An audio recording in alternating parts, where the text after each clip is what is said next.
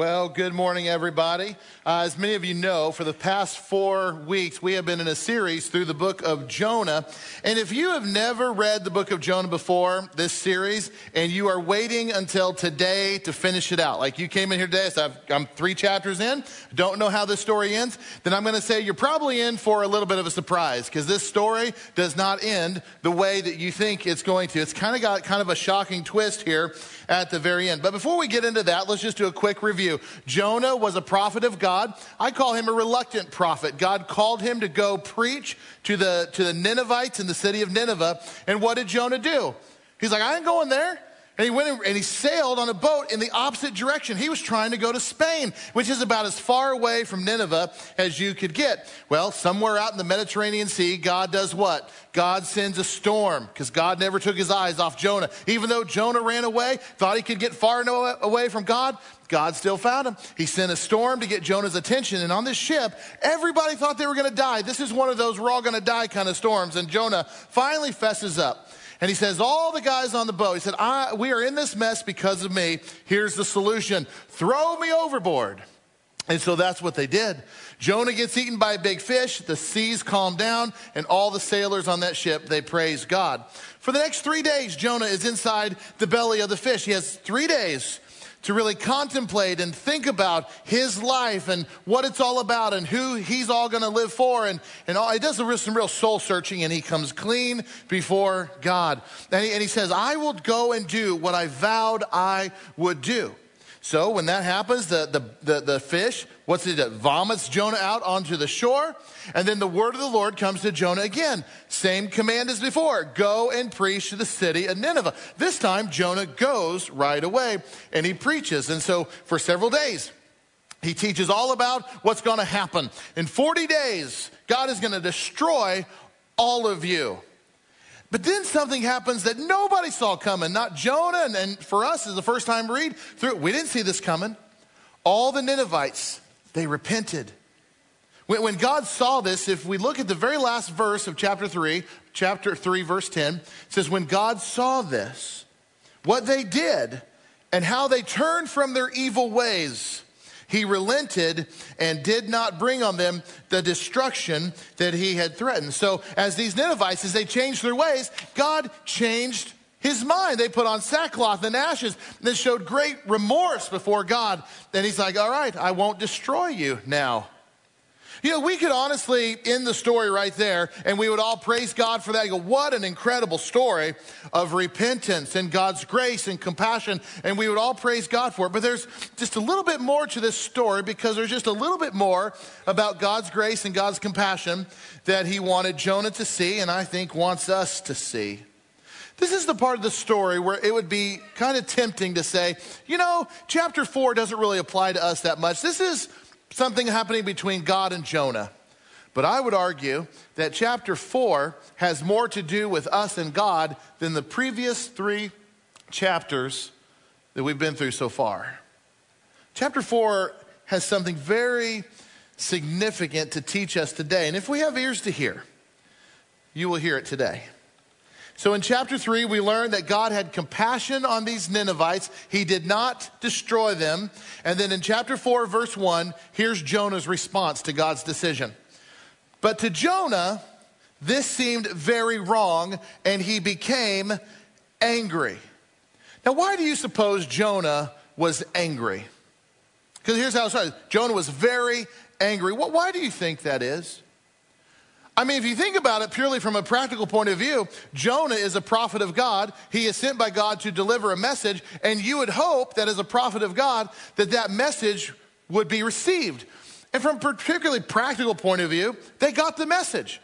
He preached, they responded accordingly. And I can tell you, as a preacher, that is a very big deal. You want people to understand what you're talking about. Nothing's worse than to be on the car ride home and you look at your spouse and say, did you understand what the preacher was talking about? No, I didn't either. I was totally lost. Of course, that never happens here, of course. But, you know, sometimes, no. You know, as a preacher, you want people to understand what you're trying to say. And from Jonah's point of view, he was very effective. They understood. There was no miscommunication, and they had an incredible response. They got that message. It's interesting. Jonah is not angry at the Ninevites right now. Now, he doesn't like them. That's no secret. But his anger is not directed at their response. Who is his anger directed towards? He's angry at God, isn't he? He is absolutely angry at God. And I'm trying to figure out, why would Jonah be so angry at God? I think there's a number of reasons. I think one of the reasons, at least in part, it has something to do with the fact that Jonah believes these people deserve destruction. They deserve it. They're evil people. And now you're not going to do it? And I can see that had something to do with his anger. Maybe Jonah was a little bit angry because he had spent all this time telling the Ninevites that God is going to destroy them. And then all of a sudden God changes his mind and doesn't do it. So who looks like he has egg on his face? Jonah. Hey, I said this was going to happen and now it's going to. So maybe there's a little bit of that feeling in Jonah. Maybe it could come down to race. Jonah could look at it, they're the Assyrians, for crying out loud. They're God's enemy. We hate these people. You know, this is your opportunity, God. Rid the earth of them. We hate these people. They're nothing but a plague. I mean, there's no doubt that Jonah felt that way. So some of his anger might be wrapped up in that as well. But I think there's one significant reason that I could point to that really is at the heart of Jonah's anger towards God, and that will become clear as we get deeper into this story. Jonah is offended at God's grace.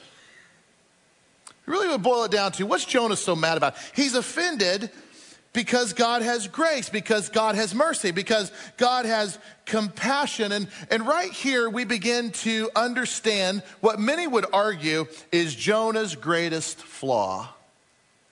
He's angry and offended at grace. And I wonder, is there anybody in this room today that has ever been offended at God's grace? Now think about it. Have you ever been offended at God's grace? Has somebody hurt you at some point in your life? I mean, they really hurt you. They did you wrong.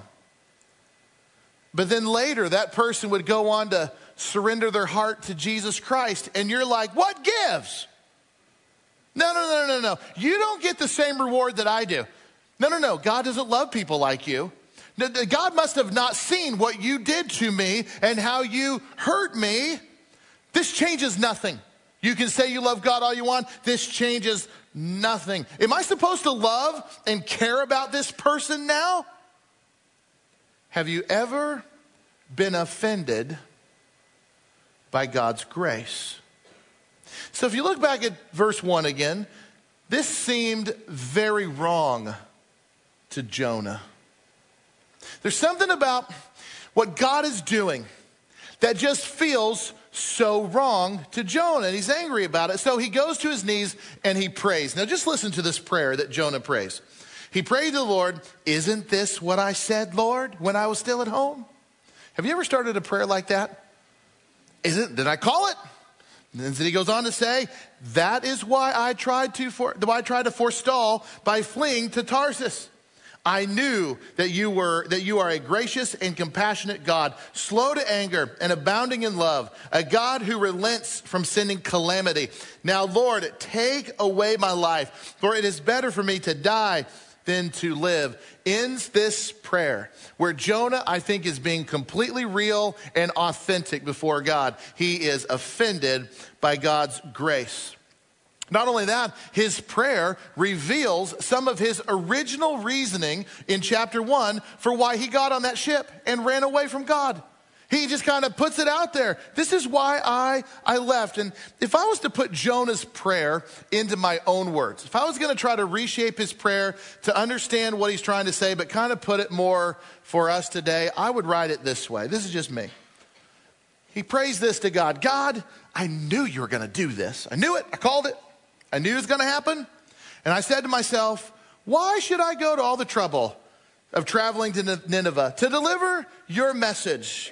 Because you're just going to show them grace and compassion anyway, because that's the way you are. That's just how you operate, and that's why I ran away. That's why the only decision I was left was to get on a boat and flee and get out of there, because you were going to do this, and in my opinion, God, they don't deserve it, but I knew you were going to spare them, and that's why I ran. And I'm just so over this, God. I'm tired of being your prophet. I'm tired of being your spokesman, so just do away with me. Kill me now. I'd rather die than go through this again.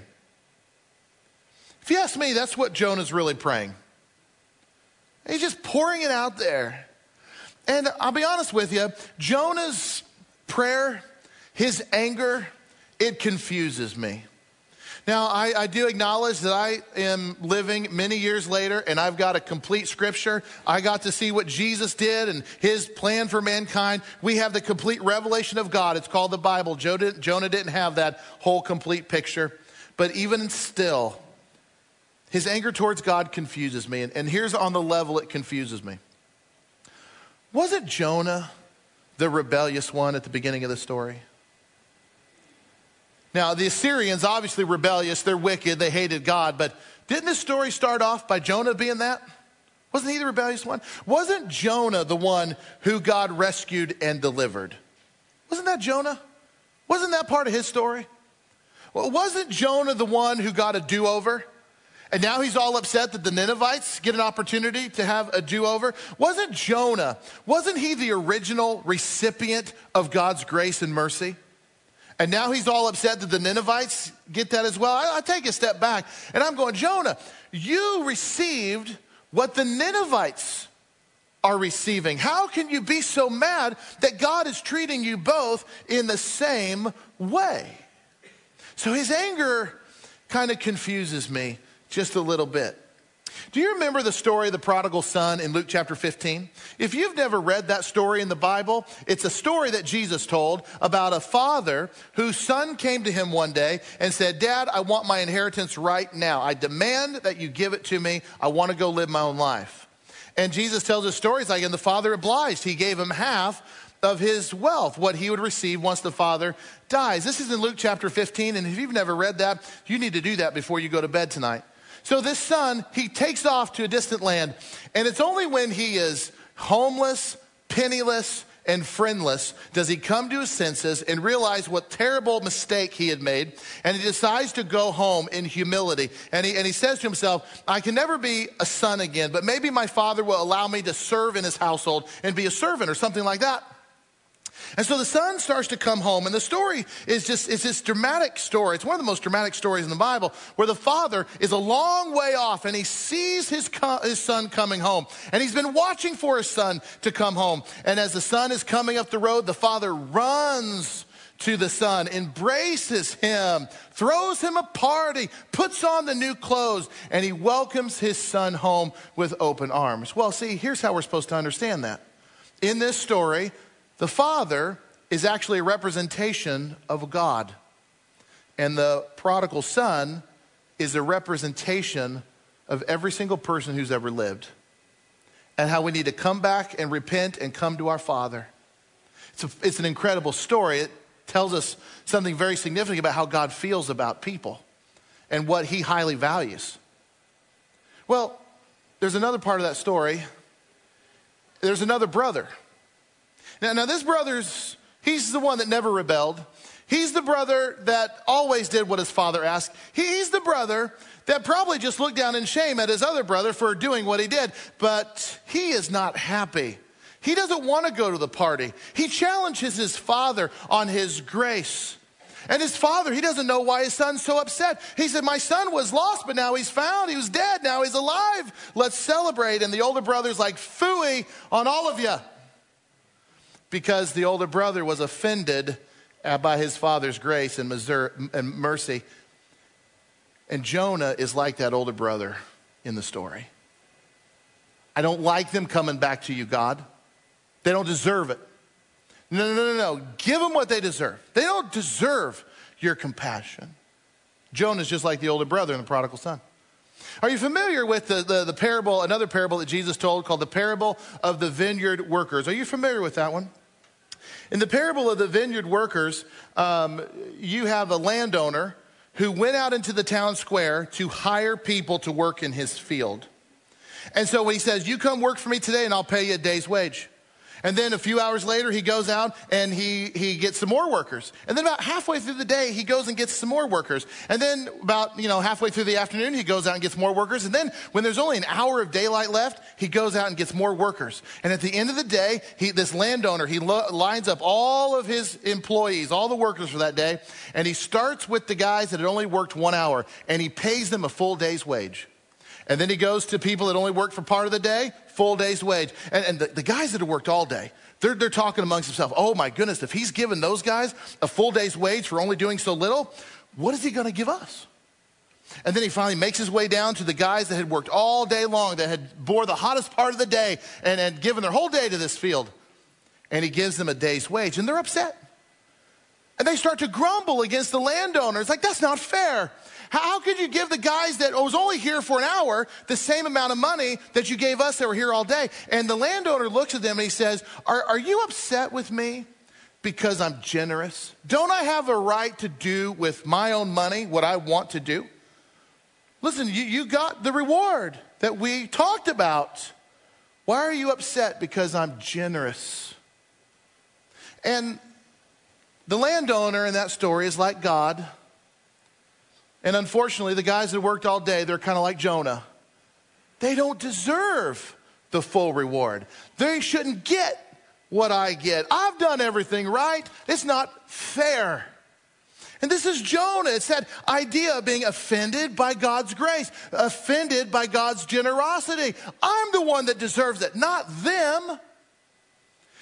And so Jonah reminds me of the older brother. He reminds me of the guys that have worked all day in the field. And you know who else Jonah reminds me of? Jonah sometimes reminds me of me when I'm at my worst. Offended by God's grace. And when those attitudes creep up inside of me and maybe creep up inside of you, and it's like, that's not fair. How about the guy that's spending the rest of his life in prison because he murdered and raped some people? And when they're laying him down on that deathbed and they're going to end his life because that's the punishment of his crimes. And he says before he dies that I have been forgiven by God. In prison I found the Lord and he has forgiven me of my sins. And I'm so sorry for what I've done. I'm so sorry for the people I've hurt, but God loves me and he's forgiven me. And I look forward to spending eternity with my Heavenly Father. And we're like, not right. God, did you miss what he did? Did you somehow turn a blind eye to all the people that he hurt? And how can he now claim that you have forgiven him? And no, not him. Have you ever been offended by God's grace? Just that little bit of judgmental spirit inside of us that says they don't deserve heaven. And if we're all being completely honest with ourselves, who is that one person in your life right now? Who comes to your mind right now who you would say, if you were just being honest, they don't deserve heaven? Not fair.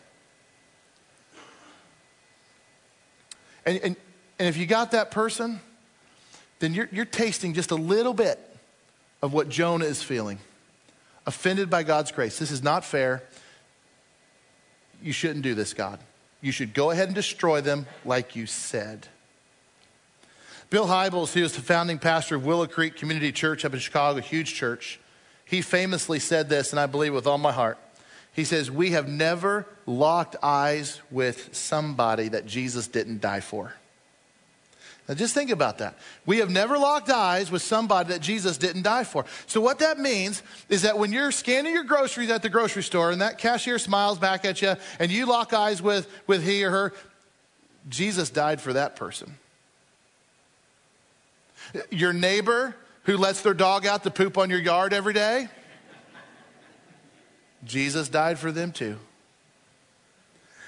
It's that waitress or waiter at your favorite restaurant. Jesus died for them too. Your children's teachers, Jesus died for them. the parents of the kids that play on your kids' sports teams. Jesus died for them. You know that boss of yours that never has a kind word to say about you or your performance at work?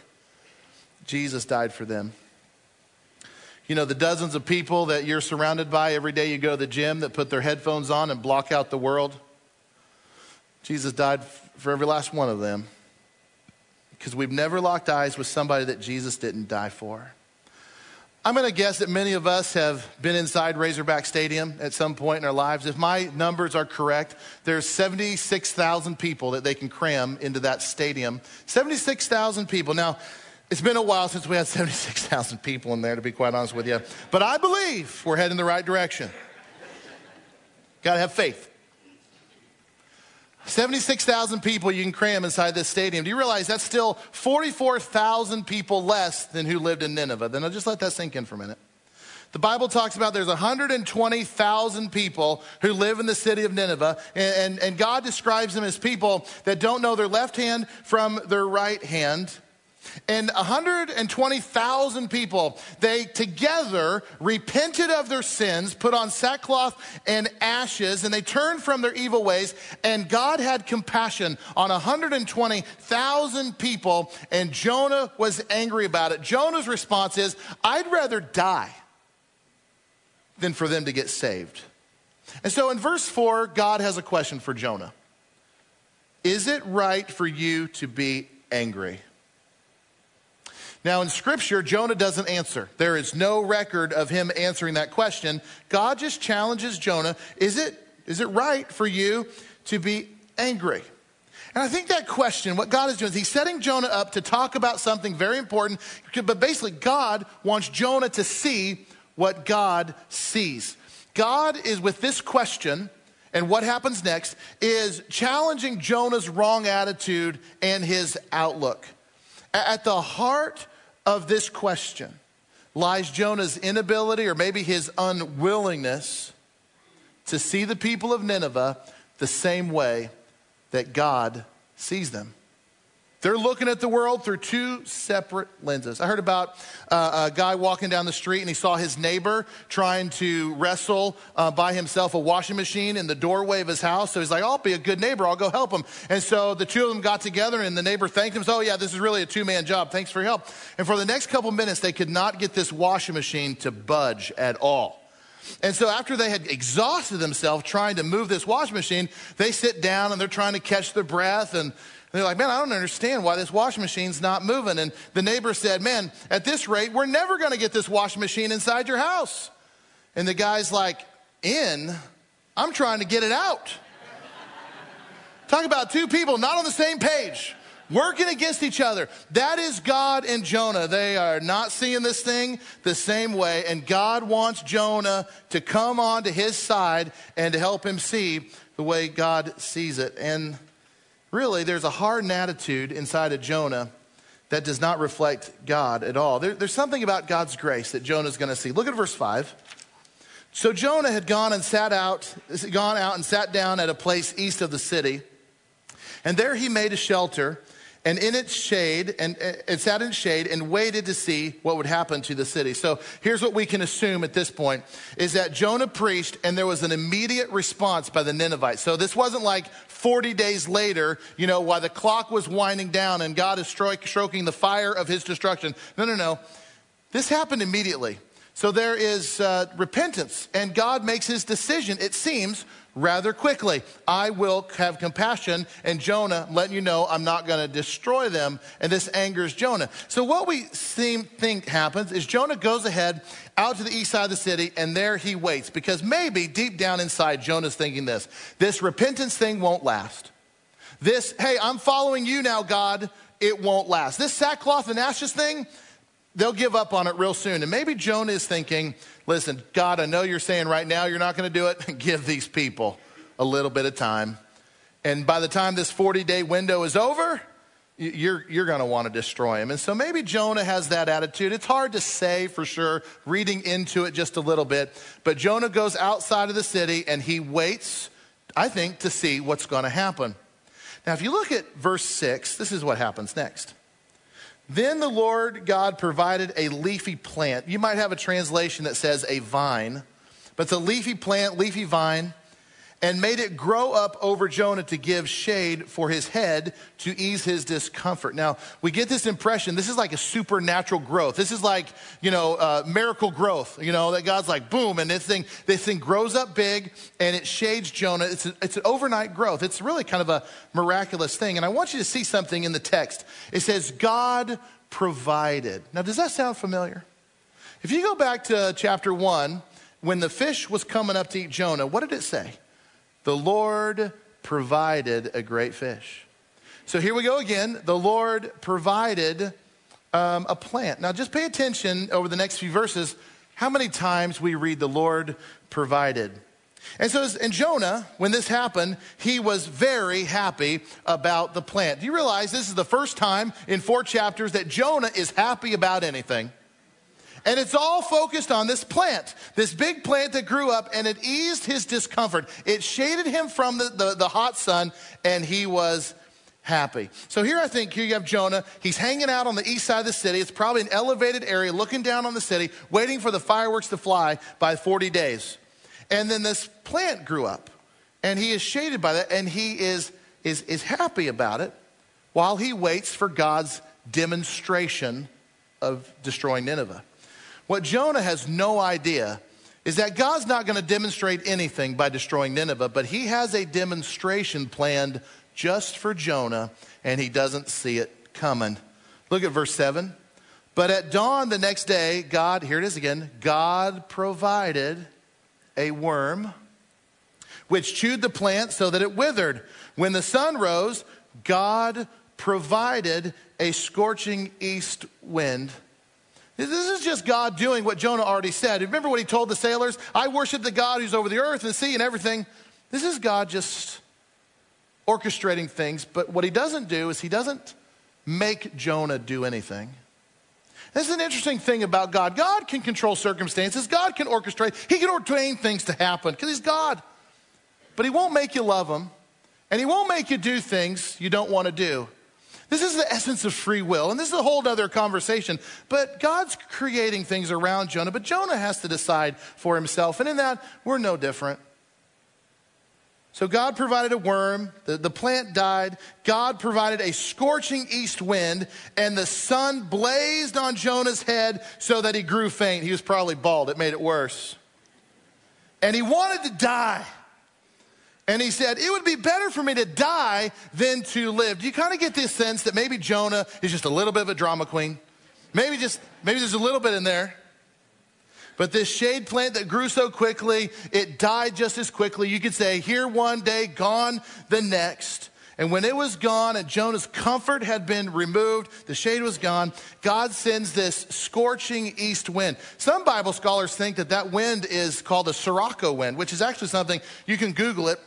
It's a wind that blows out of North Africa and it goes across the Mediterranean Sea and it hits the Middle East and the humidity drops and it has little grains of sand in this wind and it's miserable if you're out in this thing. I don't know if it's that or not, but there is actually a thing called a Sirocco wind. Many think that maybe that's what God had punished Jonah, was like nailed him with this wind. Anyway, he was miserable. I mean, the shade was gone. He's getting drilled by this wind. It's hot. It's like having a hairdryer in your face with sand blowing on you. It's awful. And so bad, he's like, I want to die. I just want to die. And when Jonah is at that moment, God asks him the same question as before. Look at verse 9. Is it right for you to be angry? Is it right for you to be angry? But this time he's not talking about the Ninevites, he's talking about this plant. Because now Jonah's mad that the plant's gone. And God says, is it right for you to be angry about the plant? And what did Jonah say? It is. It is right to be angry about the plant. It is. Jonah's like, absolutely, I have every right to be angry about the plant. And here comes God's point. Look at verse 10. But the Lord said, you have been concerned about this plant, though you did not tend it or make it grow. It sprang up overnight and died overnight. And should I not have concern for the great city of Nineveh, in which there are more than 120,000 people who cannot tell their right hand from their left, and also many animals? Here's what he's saying. Jonah, you had nothing to do with that plant. It had everything to do about me. You didn't plant that thing. You didn't water it. You didn't tend it. You didn't love it. There was nothing that you did that made that happen. You have no personal attachment to that plant whatsoever, but you're so angry about it. You're so angry about the destruction of this plant, but you feel nothing for the 120,000 people living in Nineveh who are lost. God knew each one of those 120,000 Ninevites by name. And here's the thing that just blows me away. It probably blows you away, and this is where we see Jonah in us at times, is that it's a real revelation when we come to terms with the truth that God loves the wicked just as much as he loves the saved. It's an odd concept to come to wrestle with, that God loves the wicked just as much as he loves the saved, because God loves the whole world. He loves his creation. God wants every single person on this planet, no matter how far away from God they are right now, to come to repentance and salvation. And if they would, God would give it. And so God says, Jonah, you're so concerned about this plant, you had nothing to do with it. But you have no compassion, no concern for 120,000 people that I created, that I love, that you hate. And I think here's the bottom line that God is trying to get Jonah to see. He says, Jonah, you care more about your personal comfort, and you're so self-centered. You care more about that than all these people that don't know me. And if that's not a message for the church today, I don't know what is. And his anger, Jonah's anger, would be laughable if it wasn't so familiar. Mark Mittenberg co-authored a book one time called How to Become a Contagious Christian. It's a great book. It's a little bit dated now. It's been out for, I think, about 25 years, but it's still an incredible read. And in that book, he says this, and just listen to what he writes. He said, most Christians are all for outreach and evangelism and reaching the lost for Christ until those people start taking our parking spots at church or sitting in our pew or bring kids who don't behave like we like, bring worship music that we don't relate to, and then our comfort becomes more important. We'd like to see the lost saved, but we'd rather they got saved somewhere else. I'll tell you, if we're not careful, church, we can run into the same trap, the same way of thinking that Jonah did. And you boil it down, all it is this: we are offended at God's grace. And we can drift into this attitude of caring more about our personal comfort and what we like and what we want and what makes us happy. We can care more about those things than the multitude of people that need God's grace, that right now don't know their left hand from their right hand, who are completely lost. Do you know how easy it would be for us as a church family to just sit back and go, all right, we have arrived? Because let's all be honest, we got a pretty good thing going here at New Life, I think. We just sit back, this is good. We've made it. We've got plenty of people here, and it's a good number, and that's enough. And I think if you let in more people in here, it's going to ruin what we got. It's going to mess this thing up. And I don't know. To me, this feels just right. We've got some great ministries happening here. We've got a great student ministry. We've got a children's ministry. We got other ministries that minister the whole family. We've got great life groups. We've got, we can point to things like this feels good. I don't want this to ever change. This fits me really good. Sundays are awesome around here. You might say, man, the worship, I love it. I love the energy. There's so many good things here. I learned so much about the Lord here. The fellowship is good. The coffee is good. The donuts are good. We can just sit back, whoa, we made it. This is great. Now, I don't believe that that's the attitude of our church at all, but I will tell you this, that is the attitude of thousands and thousands of Christians and thousands of churches all across our land that seem to turn inward and look and say, this is what I want, and we neglect to see what God wants. And you have churches and God that are just like those two neighbors trying to move the washing machine. We're not on the same page. There's not a person that you will ever lock eyes with on earth that Jesus didn't die for. There's not a one person you're ever going to meet that Jesus didn't die for and who God doesn't deeply love. And the book of Jonah is over. And some of you are like, well, where's the next verse? Well, we just read it. It's over. I had somebody last night say, hey, where's chapter 5? There is no chapter 5. It just ends rather abruptly. We don't know what happened to Jonah. There's no more mention of him in Scripture. We don't know if he ever got his head screwed on straight or not. We're left guessing what happened to Jonah. Now, here's my opinion. I could be dead wrong. I think God said his piece and left him in the desert. I think so. I think Jonah sat there for 40 days and nothing happened. And I think that little hill on the east side of the city became his new belly of the fish. He sat there and contemplated what his life was really all going to be about and what was really important. And my hope would be that Jonah came clean before God again. And he walked with God in step and on the same page again. But I'll be honest with you, this story really isn't about Jonah anymore, is it? This is really more about us. And the question that I would leave on you today is this: do we see the world like God sees the world? Do we look at the world and see loved ones and friends and neighbors and coworkers that are loved by God who need to experience God's grace? Do we see it like God sees it?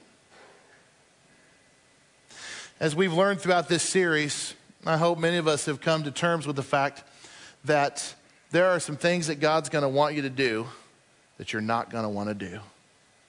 Some of you are going to be tempted to jump on a boat and sail away, figuratively, because you think that you can run far enough and fast enough that God can't find you. And we've learned, and we know this, there's nowhere you can go on earth that you can hide from God. He sees everything.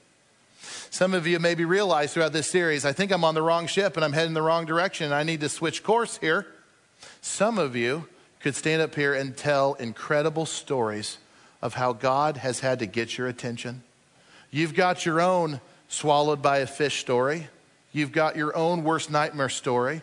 And you've been on the other side now, and you say, this is how God got my attention, and he got me on the right path. Just like Jonah, God had to get his attention. He had to come clean with God. And then God gave him an incredible do-over. And there's not a one of us in this room that hasn't needed a do-over. But this is where our story splits from Jonah's story. Where Jonah got a do-over, and he kind of went down the same old destructive path. But not us, friends. We got a do-over. God's graceful hand touched us. And this is where we choose to align ourselves with God. This is where we choose as a church family, we're going to walk daily with our Maker. And we're going to be all about his will, his desires, his priorities. And to have that attitude is like, God, you don't need to send a storm. I don't need a fish to get my attention. You have my attention. And I will obey and I will follow. Lord, this is where we split with Jonah. And we have the mind of God from this point forward. If we can take these lessons away, then we have really learned something significant from this reluctant prophet who ran away from God.